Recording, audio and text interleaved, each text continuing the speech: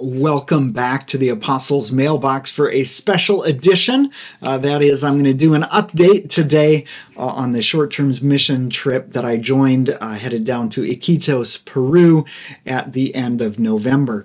Now, it's been almost 2 weeks since we got back, so it's not yet fuzzy in my memory, but it also doesn't have that same sort of sheen and glow that these types of experiences have right after you get back. So hopefully you'll get a well thought out response and reaction to what God showed us down there on that trip.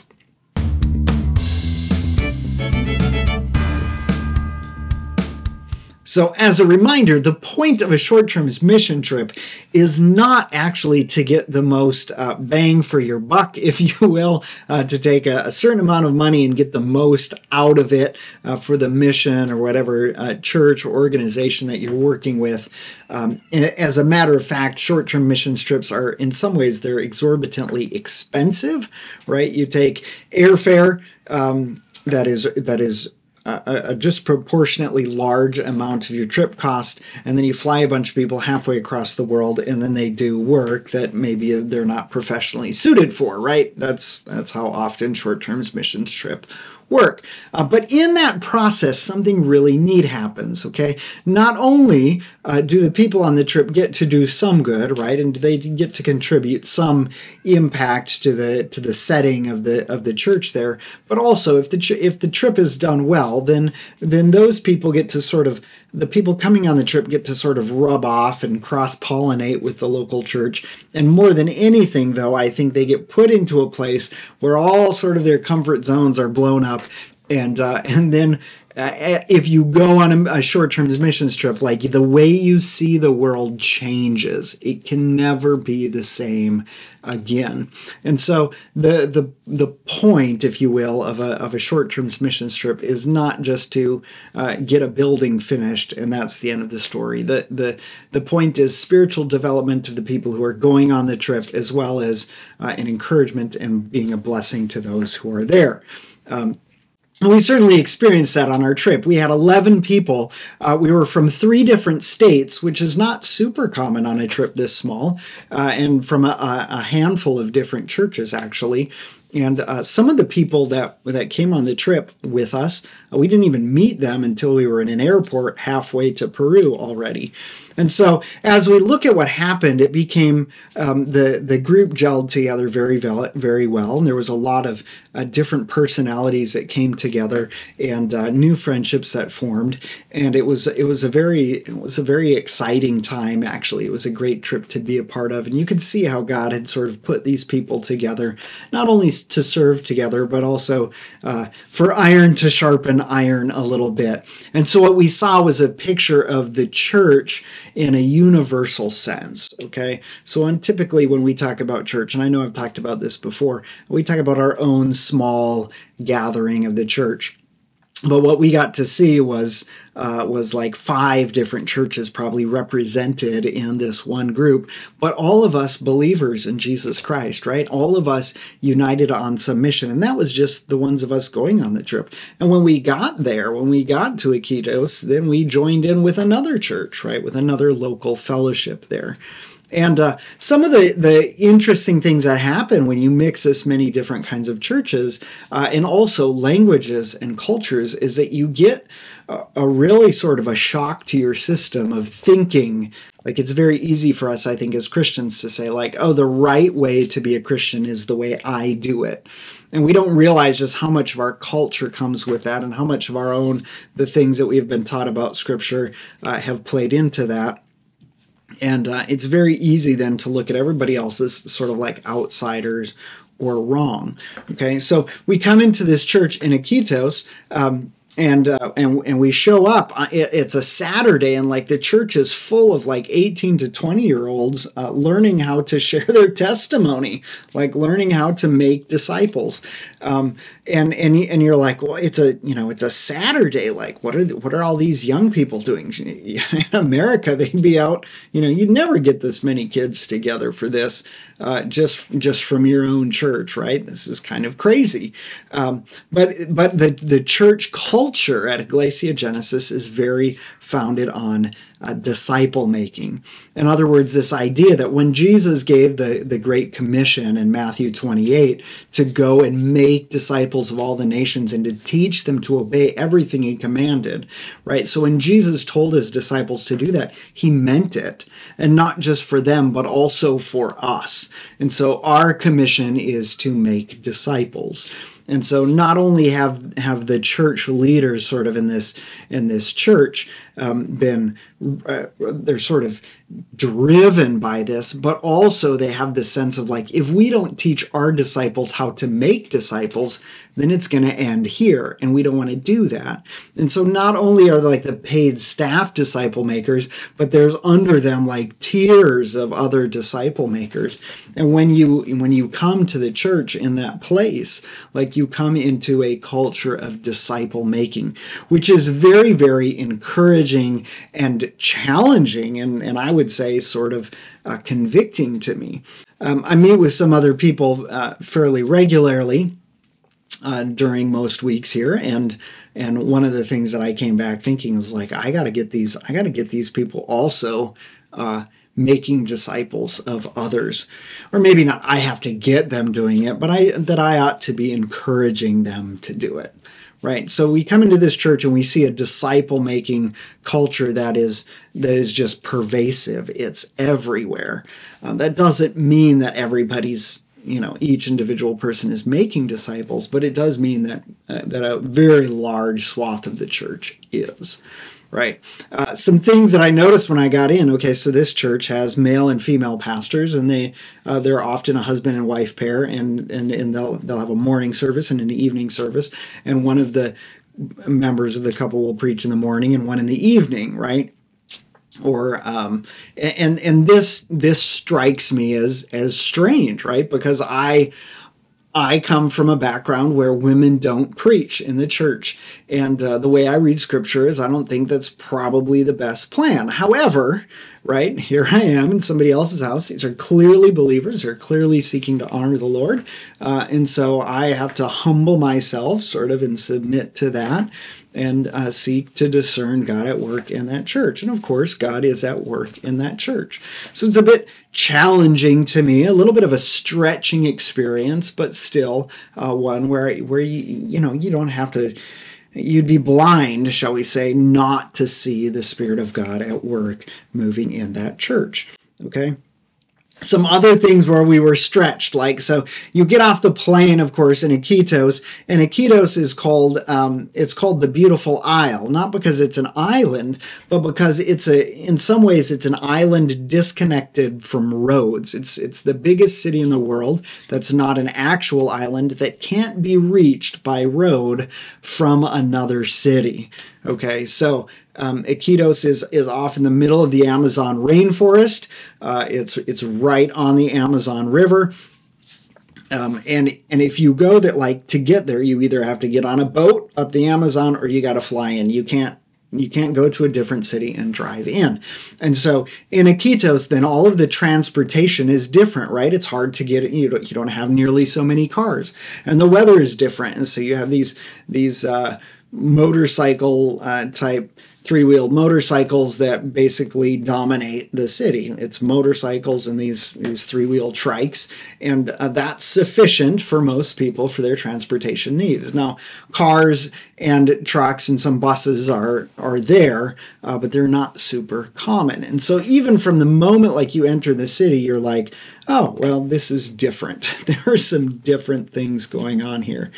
And you start to go, okay, well, I could do one of two things. I could look at all these different things and I could say, well, my way is better. Why don't they do it my way? Or we can just choose to listen, right? And to say, hey, they're not foolish people. They've come up with good ways to deal with their environment and their situation, and they have a culture. And so I want to learn from them and I want to enjoy and experience their culture. So I spent a great deal of time actually riding around on the bike of a motorcycle driven by a Peruvian. And I had one very interesting cultural experience eating a roasted larvae of some sort.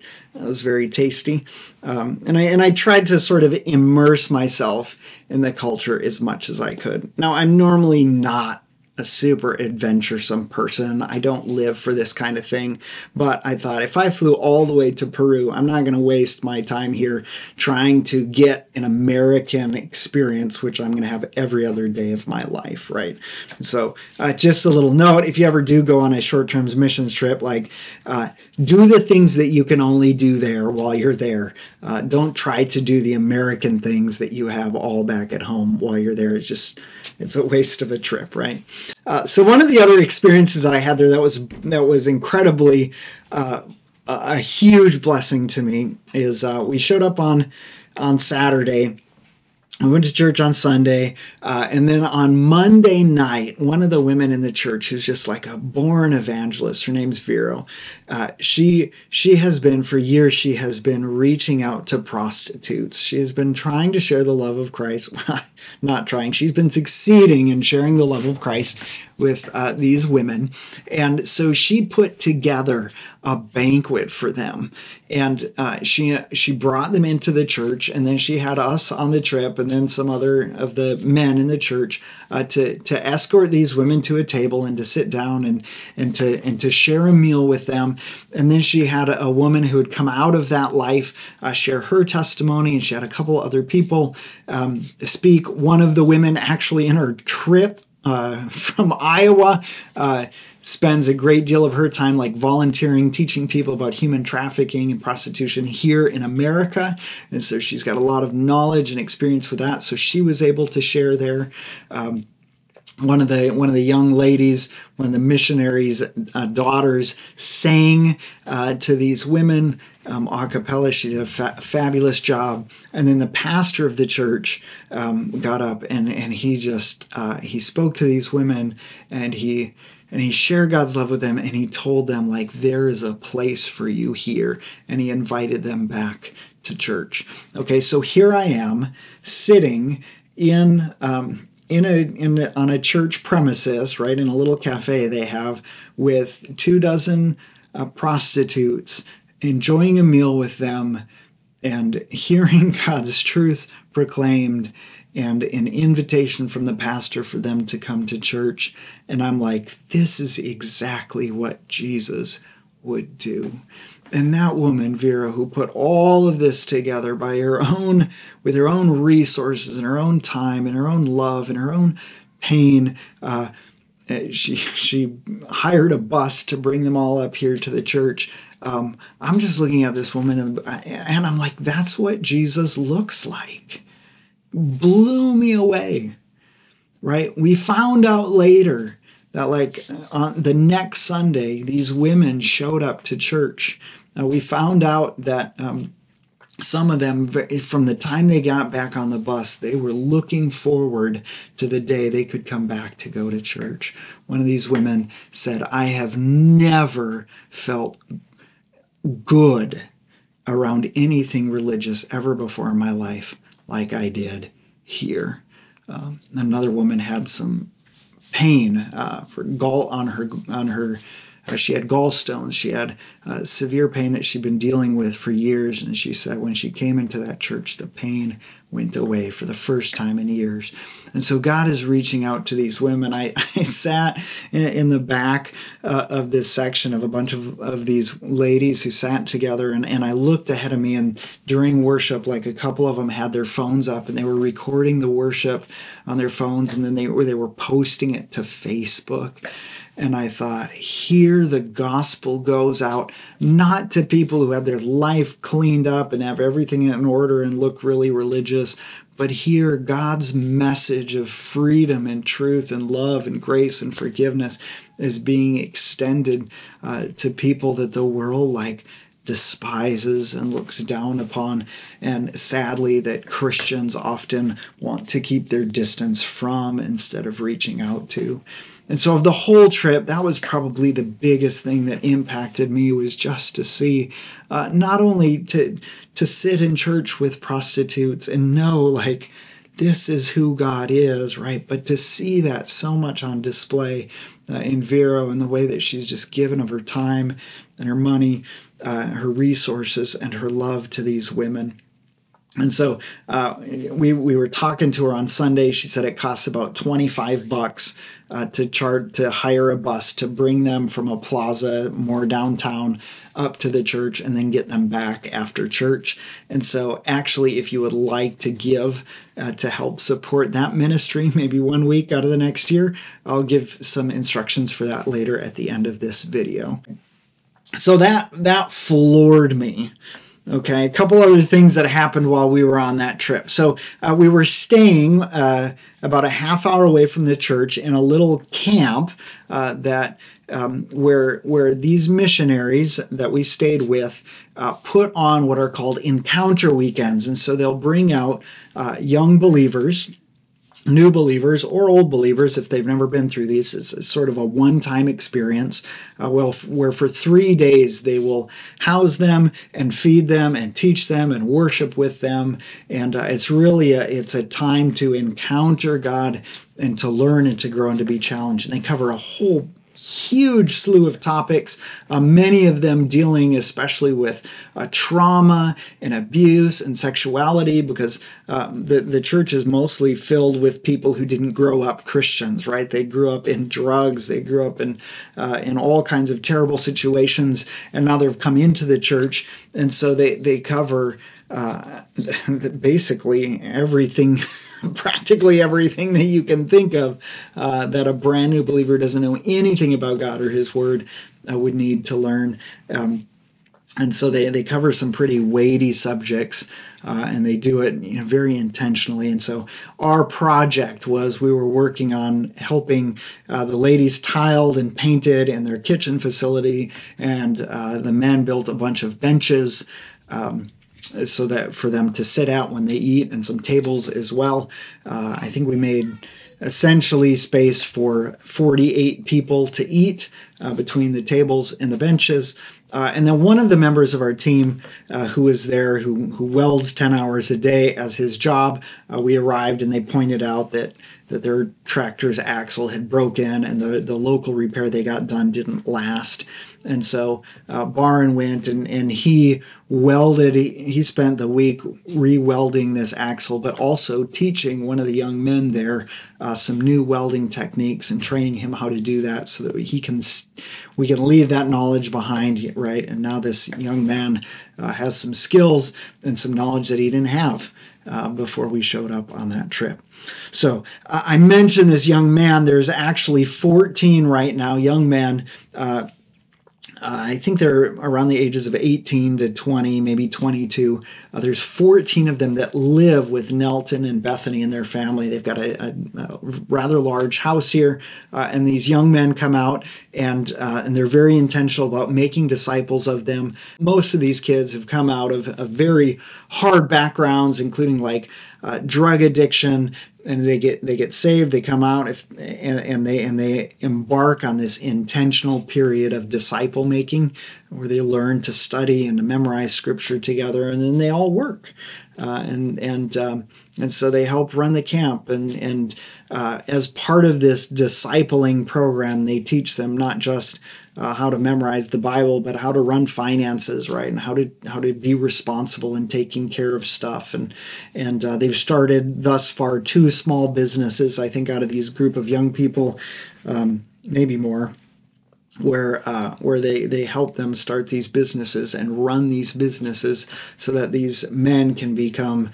productive and self-sufficient in some ways, contributing members of society. That's the word I'm looking for.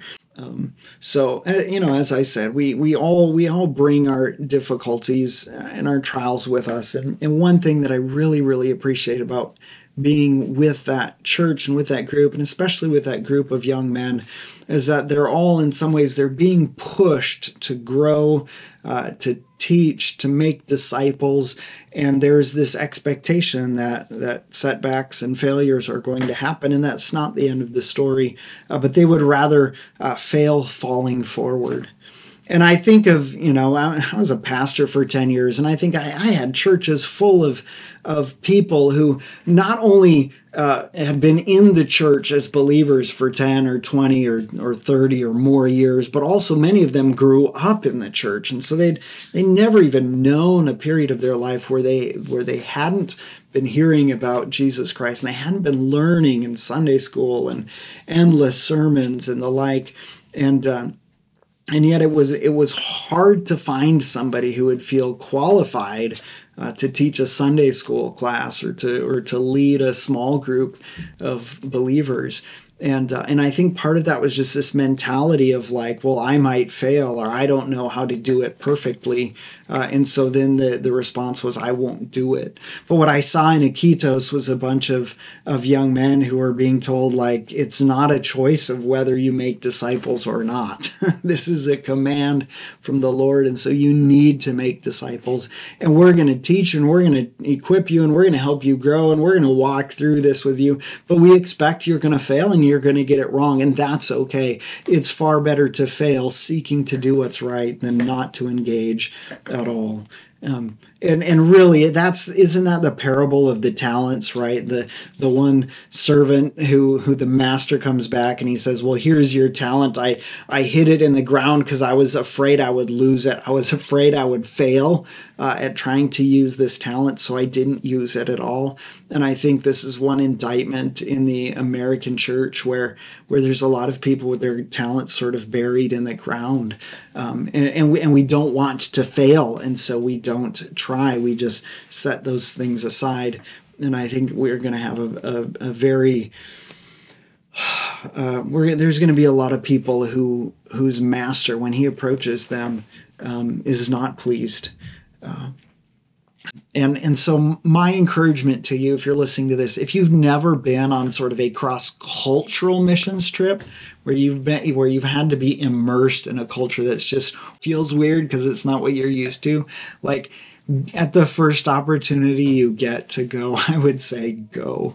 And don't go with this idea of like, well, we have it all figured out and we're just going to show them how to do it. But go with a humble learner's attitude of like, they're going to show me things about Christ that I don't get at home. They're going to show me things about godliness that are unfamiliar to me. They're going to show me things about the world that are valuable for me to know and to learn. And I also, of course, all of us have something to contribute to that discussion. And also, just on a personal note, I think I shared with some of you that a year ago I'd had a journal entry where I'd been trying to sort out with the Lord, like, what's next. And one of the things that he led me to was Jeremiah 1, and I recorded it. It was just a little over a year before I went on this trip. And I had recorded this quiet time of Jeremiah 1, and I thought, I just had this sense that God was calling me to the nations, but I didn't have any clarity beyond that. And I wrote in my journal, I wrote Jeremiah 1:5. I wrote it out because that one seemed particularly poignant. And Jeremiah 1:5 talks about how God picked Jeremiah before he was born. And he set this mission out for him before he was born. And as if to clarify to Jeremiah, like, this is my plan, not yours, right? So I had written that down, and then I showed up in Iquitos, and I went to church that first weekend, and the pastor preached on Jeremiah 1:5 and 6. And so there it was, like God saying, okay, that was me. And I thought, all right, God, what does that mean? Later on in that week, I was sitting there saying, like, okay, God, what do I need to do? Is there something that I should be pursuing to make this happen? Like, am I going to hold this up? And we were in a small group gathering at the time, sort of debriefing our day, and one of the Peruvians stood up and he shared something, and then he quoted Jeremiah 1:5, even as in my head I'm having this, prayerful dialogue with the Lord, like, God, what do I have to to do. This young Peruvian stands up and he says, and he quotes that verse, and it's like God just said, Andy, just relax. I plan this. I'm doing it. I'll make it clear to you when you need to act, when you need to move. But in the meantime, you just keep obeying day by day.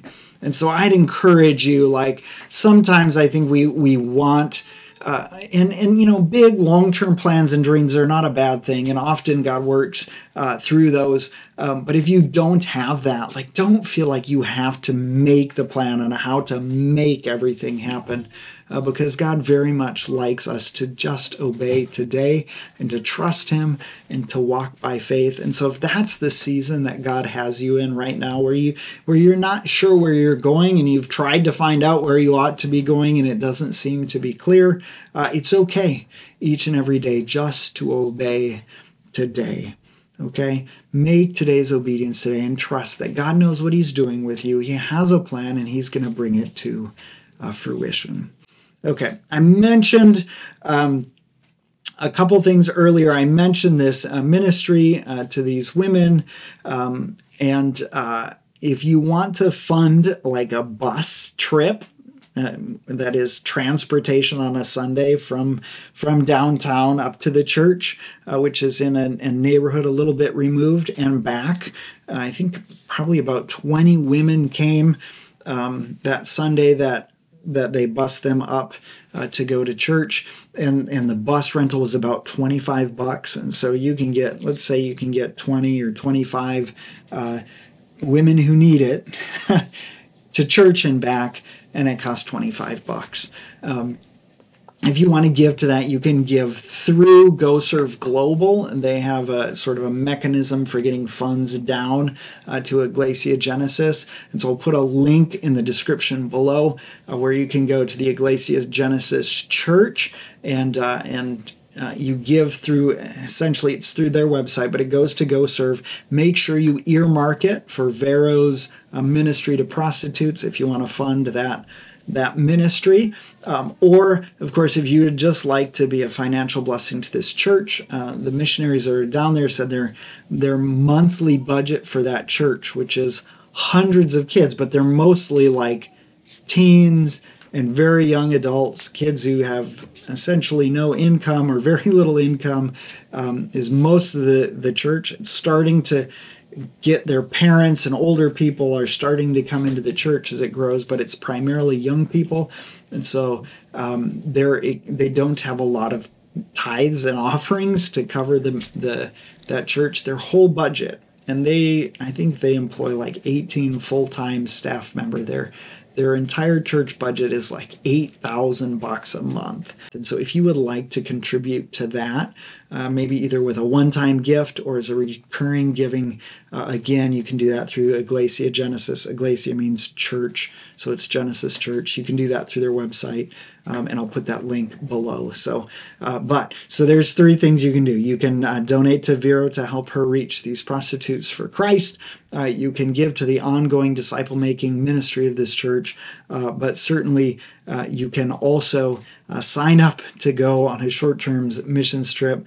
Talk to your church leaders if they're not doing anything. There are all kinds of missions organizations out there that you can work through. The trip I was on is through Go Serve Global.